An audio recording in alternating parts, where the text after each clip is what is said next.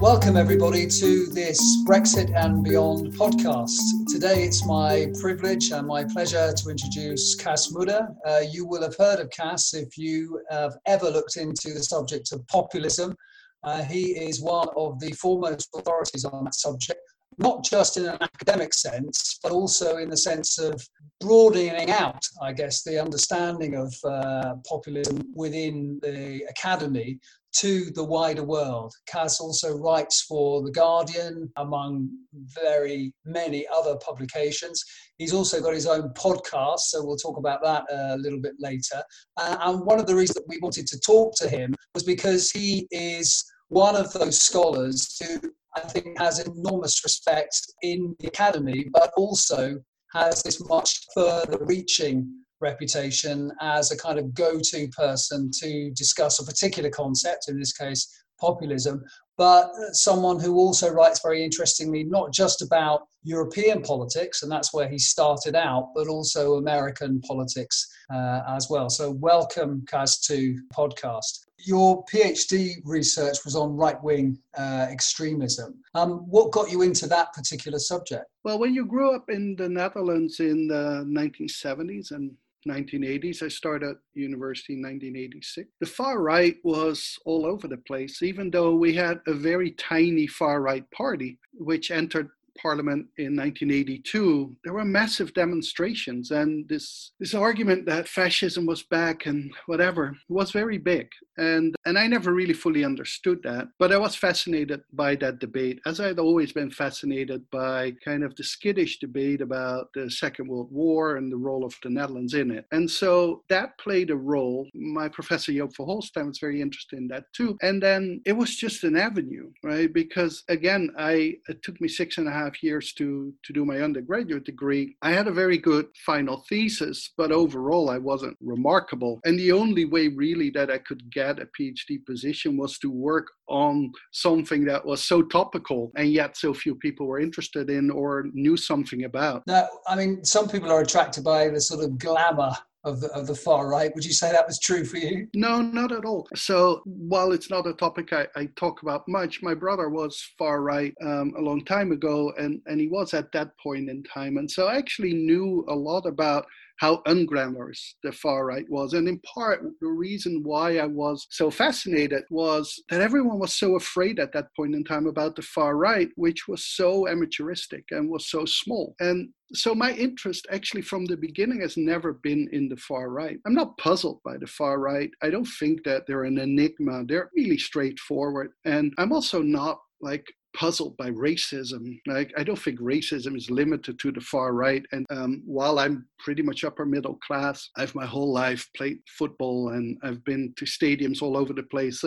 I've seen racism around. What fascinated me much more was how such a small group could dominate so much debate and create so much fear. And why do you think that is? I mean, what is it about the far right that makes the media so incredibly interested? Well, in the Dutch context and the German context, it makes sense because we have a very strong kind of Holocaust trauma, and the Second World War was formative for when I grew up. I mean, pretty much the last 2 years of history in my high school was all about the Second World War. And as one scholar, Jaap van Donselaar in the Netherlands, said that the Second World War defines morality, what is good and bad. And so I think that plays a role. And it's been very strong, at least for the generations that were socialized up until, I would say, the 70s, 80s. Yeah, and so that's what the media caters to. And I often call this far-right porn. I mean, particularly The Guardian and New York Times will have these articles which are really just either written around a picture where you have like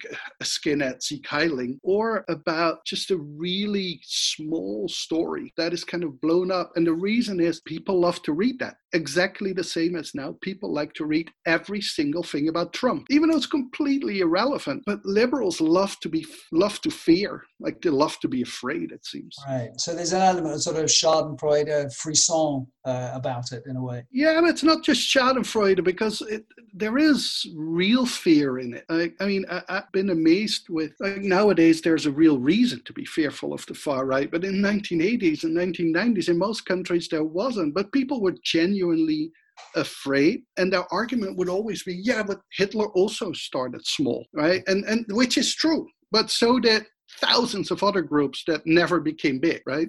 And so the Second World War trauma has defined particularly Western Europe for decades. I think it has changed significantly. Okay, now one of the countries that people are worried about when it comes to the far right now, and it's a country that you write about and have written about, is Hungary. Now, you spent some time after your PhD at the Central European University, which at that point was in Budapest. What was the sort of development of your work during that period? Yeah, so I had written both my MA thesis and my PhD on the far right in Western Europe, and pretty much only worked on Western Europe. But later on, I became friends with Petr Kopecký, who was a PhD student in Leiden too, who worked on democratization in East Central Europe. And I would travel with him to Czech Republic, and then I got a girlfriend, which later became my first wife, who was from Slovakia. And that made me much more interested in democratization in East Central Europe. And because I couldn't get a job in the Netherlands, I moved to Budapest, because that was pretty much the only place where I could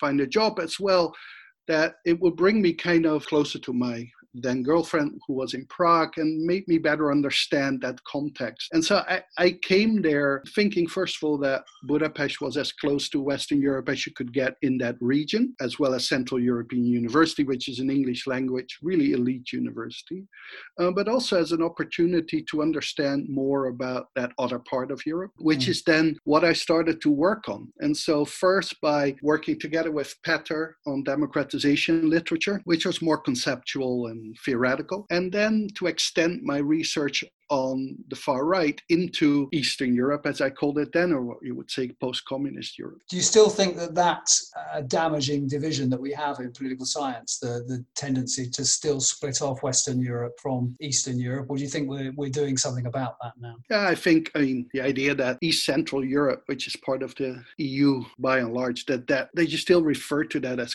post-communist, I think is very weird.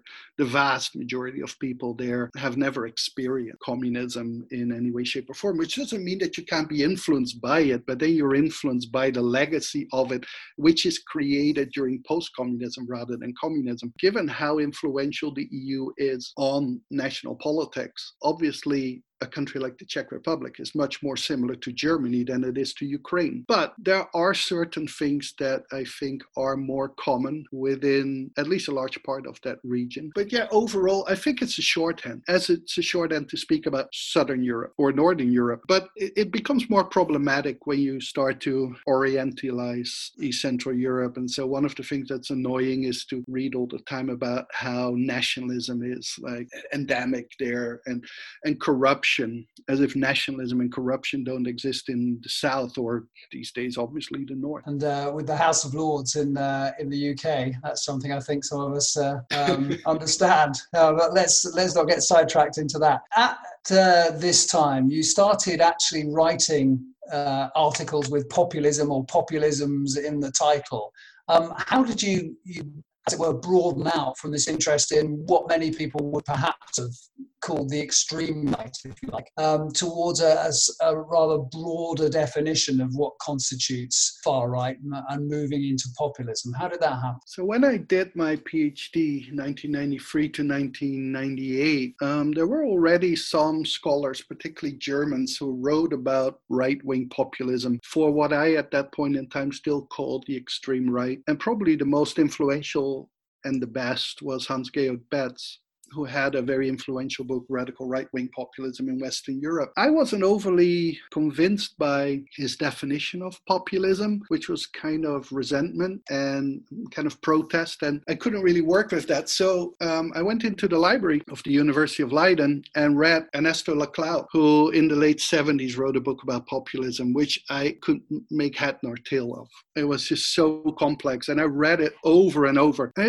didn't understand what he was saying. And so I felt that I couldn't use the term populism if I couldn't engage with Laclau. So I let it be for my PhD. And then I was I was invited to a conference at the European University Institute by Yves Meny, who did this workshop about populism with like really big names, and I was just out of grad school, and so I was very honored. Undoubtedly had to do with the fact that Peter Mayer was my supervisor, and they had this workshop on populism, which then became this edited volume of 2002, and they asked me to write something about Eastern Europe. Now, by that time, I had been reading about populism in Eastern Europe, which has a tradition that goes back to the pre-war period, and Andras Borzocki and others have written about it. And so I thought, okay, let's try it again and work with their definition and understanding, read, of course, Margaret Canavan, and make kind of a working definition of populism. And that type of populism that I wrote that article about was not just of the far right. And so I didn't use it as a euphemism for the radical right, which I did feel at times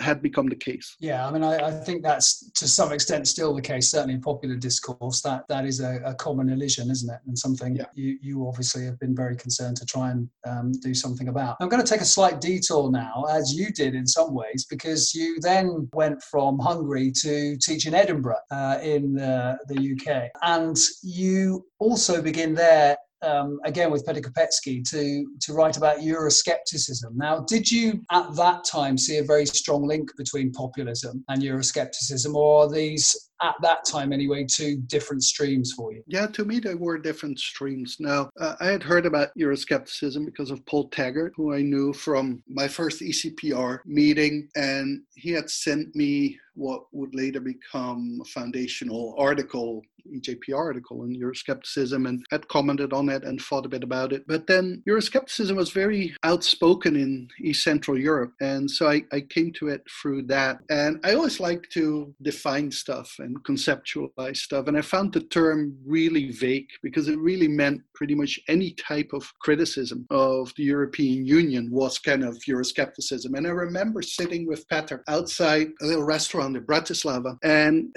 thinking about the 2x2 table that we made and just drawing it on a little napkin. And of course, as you know, Tim, as a comparativist, a 2x2 table is like the holy grail. And so I was just so giddy, and I was almost like terrified that I would lose that napkin. But Euroscepticism fascinated me in part for similar reasons, because Euroscepticism was seen as bad. But at the same time, it was very vague, and it was kind of unclear like whether that threat was so real. At what point, or I mean, I guess it's to some extent begging the question into ourselves, but at what point do you think Euroscepticism and populism, begin to meld or merge, and at least in some countries? And clearly, if we're thinking about Brexit in the UK, that's something that's almost become a kind of common wisdom now, that our Euroscepticism is populist. Yeah, I think it started mostly with the Maastricht Treaty in 1992. Before that, there was incredibly little Euroscepticism, in part because we were still in the Cold War, and European integration was part of that Western consensus, which was even shared by far-right parties like Front National. Maastricht Treaty changed that. I mean, it took the EU in a very different direction, and it provided far-right and populist with a new enemy. And so there you see a merger. But at the same time, what personally annoyed me was that now increasingly Euroscepticism was part of populism. And so if you were a Eurosceptic, you were a populist. And given that I was very much a Eurosceptic, yet not a populist, nor far-right, it annoyed me, and it was very dismissive. And I found that also a little bit in the literature, that Euroscepticism was kind of seen as, well, these are people who are not serious. They don't think, there's not a, how on earth could you have any critique of the European Union? And so part of making it clearer was, I think, that Euroscepticism has different aspects, and that came out better, I think, in later work that made different types of Euroscepticism and whatever. And yes, there's still an overlap between populism and Euroscepticism, but there are non-populist Eurosceptics and there are non-Eurosceptic populists. Right, okay. And then you move from Edinburgh to Antwerp, and this is, I think, where you produce, what some people would regard as, the seminal article in some ways on populism, the populist zeitgeist in government and opposition. What was the thinking behind that? What was the rationale behind writing that article? I mean, it very much established this concept that I think has become, very well known now, not just in academia, but also outside of populism being, this disjunction between the people on the one hand and the elite on the other, and the idea that the elite have betrayed the people. Where does that come from? Yeah, so in Edinburgh, I didn't work much on populism. I think that I actually wrote the piece, the 2002 piece about populisms in Eastern Europe while I was bridging the time between Budapest and Edinburgh in Prague. And mostly everyone was busy with nationalism in Edinburgh, which makes sense, of course, at that point in time. And so I was reading up a little bit about particularly the LSE interpretations of nationalism, Smith and that kind of thing. And then I came to Antwerp, and there was this really smart PhD student called Jan Jagers, who was working with one of my colleagues, Stefan Walraven, on a PhD. And it was about populism in communication. And so they asked me whether I would be co-chair. And I did. And Jan and I spoke a lot about it. And I had that definition from 2002. And he worked in another direction. And together we just pretty much came up with that type of similar thinking about it, and that made that definition. Now, the weird thing was that I had that definition, which I kind of developed purely because I was fascinated by the vagueness of the concept and talked to him about it. And then I went back to Leiden, as I sometimes did, to speak to Peter Mayer, my former supervisor. And so I told him, look, I have this definition. And I also think I have this kind of idea or this title, like the populist zeitgeist. And he said, yeah, that's awesome. You should write an article about that. I said, well, but I actually only really have this definition and this kind of idea about things that are happening, but I don't have like much evidence for it. Fortunately, he pushed me, and so I wrote the piece, and I wanted to have it in Government and Opposition because Government and Opposition had pretty much published the key pieces on populism as far as Jones. And I mean, to be honest, obviously I never thought that the definition would take off, and it's a good example of why things take off. I mean, it is very much in line of the thinking of many different people. Like, so it's not so much original. What it is original in is bringing it specifically together and probably in a reasonably concise manner. I actually think that, and this is very petty to complain when the article has been cited so often. I actually think there are many other ideas in the article that are quite interesting and have played out pretty well. Not so much for the country, but for my prediction, which are kind of ignored. I mean, the vast majority of people who cite my article, I don't think actually read it. They just use the definition, which is fine, right? It's an enormous influence that you have. But the article was about more. Now, the interesting thing is that after that, I didn't write about populism for years. And the article wasn't cited much. The article has been cited crazily, pretty much like 6-7 years later, and particularly since 2015-16, which is like another lesson that like it's not so much that I push like the envelope. Like the envelope is being pushed, and then like I'm being put in that envelope. I think that's interesting. I mean, you in some senses that you predicted the zeitgeist before the zeitgeist became the zeitgeist, perhaps. Yeah, so my argument actually is that the zeitgeist can be seen both in culture, and particularly what will be called low culture, and in the discourse of parties. And so later, Matthijs Roduin, for example, wrote a PhD disproving my argument, but he did this mostly by looking at what the programs of the parties. And I never actually claimed that they had populist policies. I think populism is largely just used as a distraction and as a tool. But I think you very clearly see, and maybe you have to be older to actually see it because it has been around for so long, this populist narrative, and you see it in culture. And so my example always is when I grew up and I watched a political debate or just a political program, like the news or whatever it was, I saw a professor there who explained stuff. Like now I see a journalist in the middle of a street, like interviewing a man or woman in the street who tells us what it is. And then a politician has to answer, has to justify their existence to the person in the street. I mean, that's pure populism. Yeah, interesting you say that. I mean, you're a professor now. You do a lot of media work. Don't you think that professors still have a role in that sense? I mean, clearly, in some senses, you're playing that role yourself. Yeah, although I barely ever go on TV. Yes, I don't particularly have a problem with the professors. I actually find it problematic that they're no longer there. So I grew up watching professors that I later got taught by. I mean, most of the most famous professors in Leiden, in my department of political science, were either columnists at major newspapers or were the election specialists on election night, like Rudy Anderweg, for example. And in Belgium, we have Christus Schouwer, who is just a feast to watch during the election. He's phenomenal. And so I actually miss that, right? And it's not as if experts or professors are infallible, but actually politics is a business, is a skill, is a serious affair, and it needs to be analyzed by people who can do that. And you don't have to be a professor to do that, but the reason I don't understand why politicians need to answer whatever comes up in like a person in the middle of a street. I mean, let me talk a little bit more about what you do to kind of popularize political science, if I can use that term. I mean, do you think that you have almost a duty to do that? Do you think academics have a duty to do that? Rather than stay in the so-called ivory tower, to use a populist term, we should be getting out there and talking about what we do to people more than perhaps we previously have. There's, of course, ego. There are other material benefits. I actually wrote my first op-eds in the Netherlands as a graduate student, which was to a certain extent because they paid pretty well. Now, I was very opinionated, so it was very easy to have an opinion and share them with the world. But if they wouldn't have paid, I wouldn't have written so many. If no one cared about it, I probably wouldn't have written so many.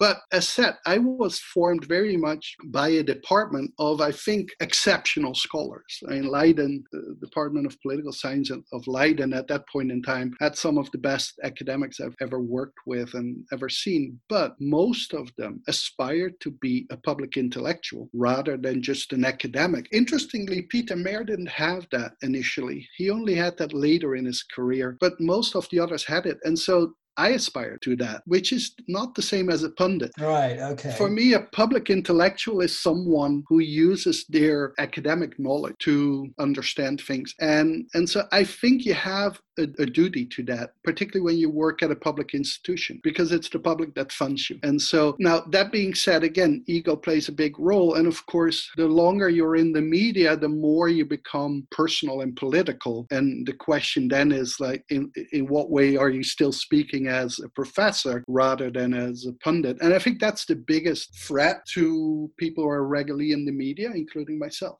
I think possibly there's another one, isn't there, which is you get asked about subjects, topics, events that aren't really particularly relevant to your own expertise. How do you handle that particular issue? Yeah, I think, again, like I can say now that most of the time I say, well, that's not what I do. If it is something that I at least know people who do that, I will forward them. But sometimes I don't know even people who do that. But of course, I do that now much more because I get a lot of invitations and I don't actually like to spend that much time on it anymore. But when I was younger, and it would be, for example, the New York Times who wanted to interview me about an aspect of Dutch politics that I actually didn't know much about, I probably did it. And so it's hard to say no. I've always said no a lot, and I credit to a certain extent Dutch culture to that, as well as my mother, who taught me that saying no is a good thing. But it's hard, and it's particularly hard when you're doing something live, like when you're in a studio and you're there to talk about a certain thing, and then they go to something else, right? And are you going to say, well, I don't know anything about that? So again, it's important not to be controlled by the media, and that is not easy. And honestly, I struggle with this the whole time. And I think that I can talk endlessly about the advantages of being a public intellectual or speaking out, but there are massive disadvantages. And one of the biggest risks, of course, is that you pretty much become a cliche, which then affects your actually primary reputation too. Because if I'm just going to speak about everything and mostly nonsense, then people are kind of going to think, well, maybe his academic work is crap too. The Far Right Today, which is the book you published with Polity in 2019, is a very good example of a book that, really does range a great deal globally. But it's also a very brave book in the sense that you're prepared to call, administrations in certain countries that some would regard as mainstream as far right. You call out the BJP in India, for example. You'll talk about Trump in that vein as well. Has that got you into trouble? No, I don't think so. I was never particularly liked on the right or on the far right, but also not particularly disliked. One of the interesting things is people are all the time busy, academics and particularly social scientists are all the time busy about cancel culture and everyone is against us. Look, in the end, most people in power don't give, how do I say this politely, don't care much about what social scientists do. What they care about is what economists do. And what they care about is what climate change scholars do, because that's where the money is. I get at times they send letters to the president or to the dean of my university that they should fire me, but those are irrelevant. And obviously, I get a lot of so-called fan mail through Twitter and stuff, but you just don't get invited. I haven't gotten an invitation from a right-wing party, I think, in forever. It's not as if I got a lot of them before I started to call them out. So no. And to be honest, it isn't particularly brave, again, because you don't pay a price. I have phenomenal privilege. I think why I do it is, in part, is because I'm old. And so I still remember what the consensus was in the 1980s and the 1990s. And people now, one of the things that they always come back to me is, well, but this is not radical because the majority of the people think this, right? That's not the definition of radical, right? Or this is not racist because the majority of the people think it. The majority of the people in the South where I live also used to think all kind of things which were racist. And my point is not even so much about shaming. Again, I've long felt, and I still feel it today for most countries, that the real threat to liberal democracy doesn't come from the far right. It comes from the spineless and opportunistic mainstream. And this is what you see today in Europe as well. Of course, barring Hungary, but look at how the EU treats Hungary and how we have moved to the right, that where we now discuss whether things are nativist, which literally would get you into jail in the Netherlands in the 1980s. Now, I'm complete free speecher, so I'm against putting you in jail for that. But for me, concepts are permanent. And so you don't adjust what is nativist or racist because more people like it or because more powerful people like it. And let's finish on your latest book. Well, it's a forthcoming book in a way. And I mean, if there's one subject that one can write about that one automatically gets into dangerous territory, it's Israel and the settlements, etc. What brought you into writing about that? Okay, so again, very random. I was in Israel at the beginning of this century, and I have a friend there, Ami Pedersur, who has written a lot about the far right, and they had a student, Sivan Hirsch-Höfler, who wanted to do a PhD with me. I said, well, don't do that because I'm in Antwerp. And so if you have a PhD from University Antwerp, you're never going to get a job. But she was stubborn and came and wrote a PhD about settlers, not so much the movement, but their political activism. And I told her, and I was obsessed with settlers already since a student. I had written as an undergrad a paper about Gush Emunim, which was the first settler movement. And what fascinated me was how radical, how extreme the Israeli far right was. And so I pushed her to write something about the Israeli settler movement because there are actually virtually no books on it. And so she said, well, we can do it together. And so I said, okay, but it's very much Sivan's work. And this took forever.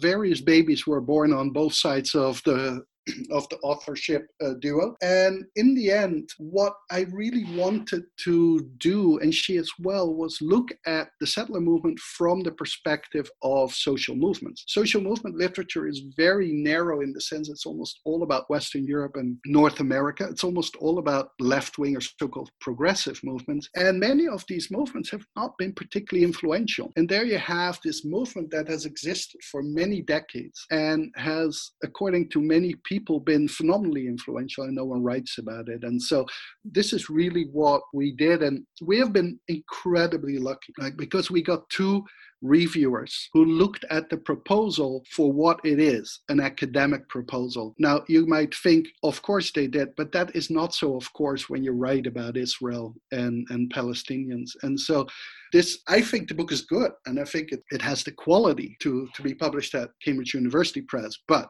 I also totally acknowledge that 9 out of 10 cases when you submit this, you're shot down by someone who either thinks you're too pro-Israel or thinks you're too anti-Israel. Well, the reaction to that book, I think, is going to be absolutely fascinating, as is the book itself. We've come to the end of our allotted time, so I'd really like to thank Cas for taking time out from what I know is a very, very busy schedule to talk to us on our podcast. He's got a busy schedule, not least because he does his own podcast, I should say. I'm probably going to pronounce this wrong. It's Radicala, is that right? Radical. Okay, close enough. He not only has academics on there, but he has all sorts of public figures. I think one of the latest is Billy Bragg. So if you're Absolutely. a Billy Bragg fan, do give that a listen. We should really play out to a Billy Bragg song, but we don't have the rights to any. So and we could argue about which one is our favourite as well. I think I'd pick Leroy Stubbs' Tears, but you'd probably go for something earlier, I suspect. And I just realised I said Leroy and not Levi for some reason. Anyway, but there we go. I'd just like once again to thank Cas very much. I'd like to say to everybody listening, if you could rate us on the podcast, that would be absolutely great. If you could tell your friends about it, that would be even better. UK and Changing Europe, Brexit and Beyond, they're called. UK and Changing Europe, of course, has a big web presence. You can sign up to our newsletter. Please follow us on Twitter, on Facebook, and all the other platforms. And of course, you can do very much the same thing with Cas Mudde as well. So Cas, thank you very much. Yeah, thanks for having me.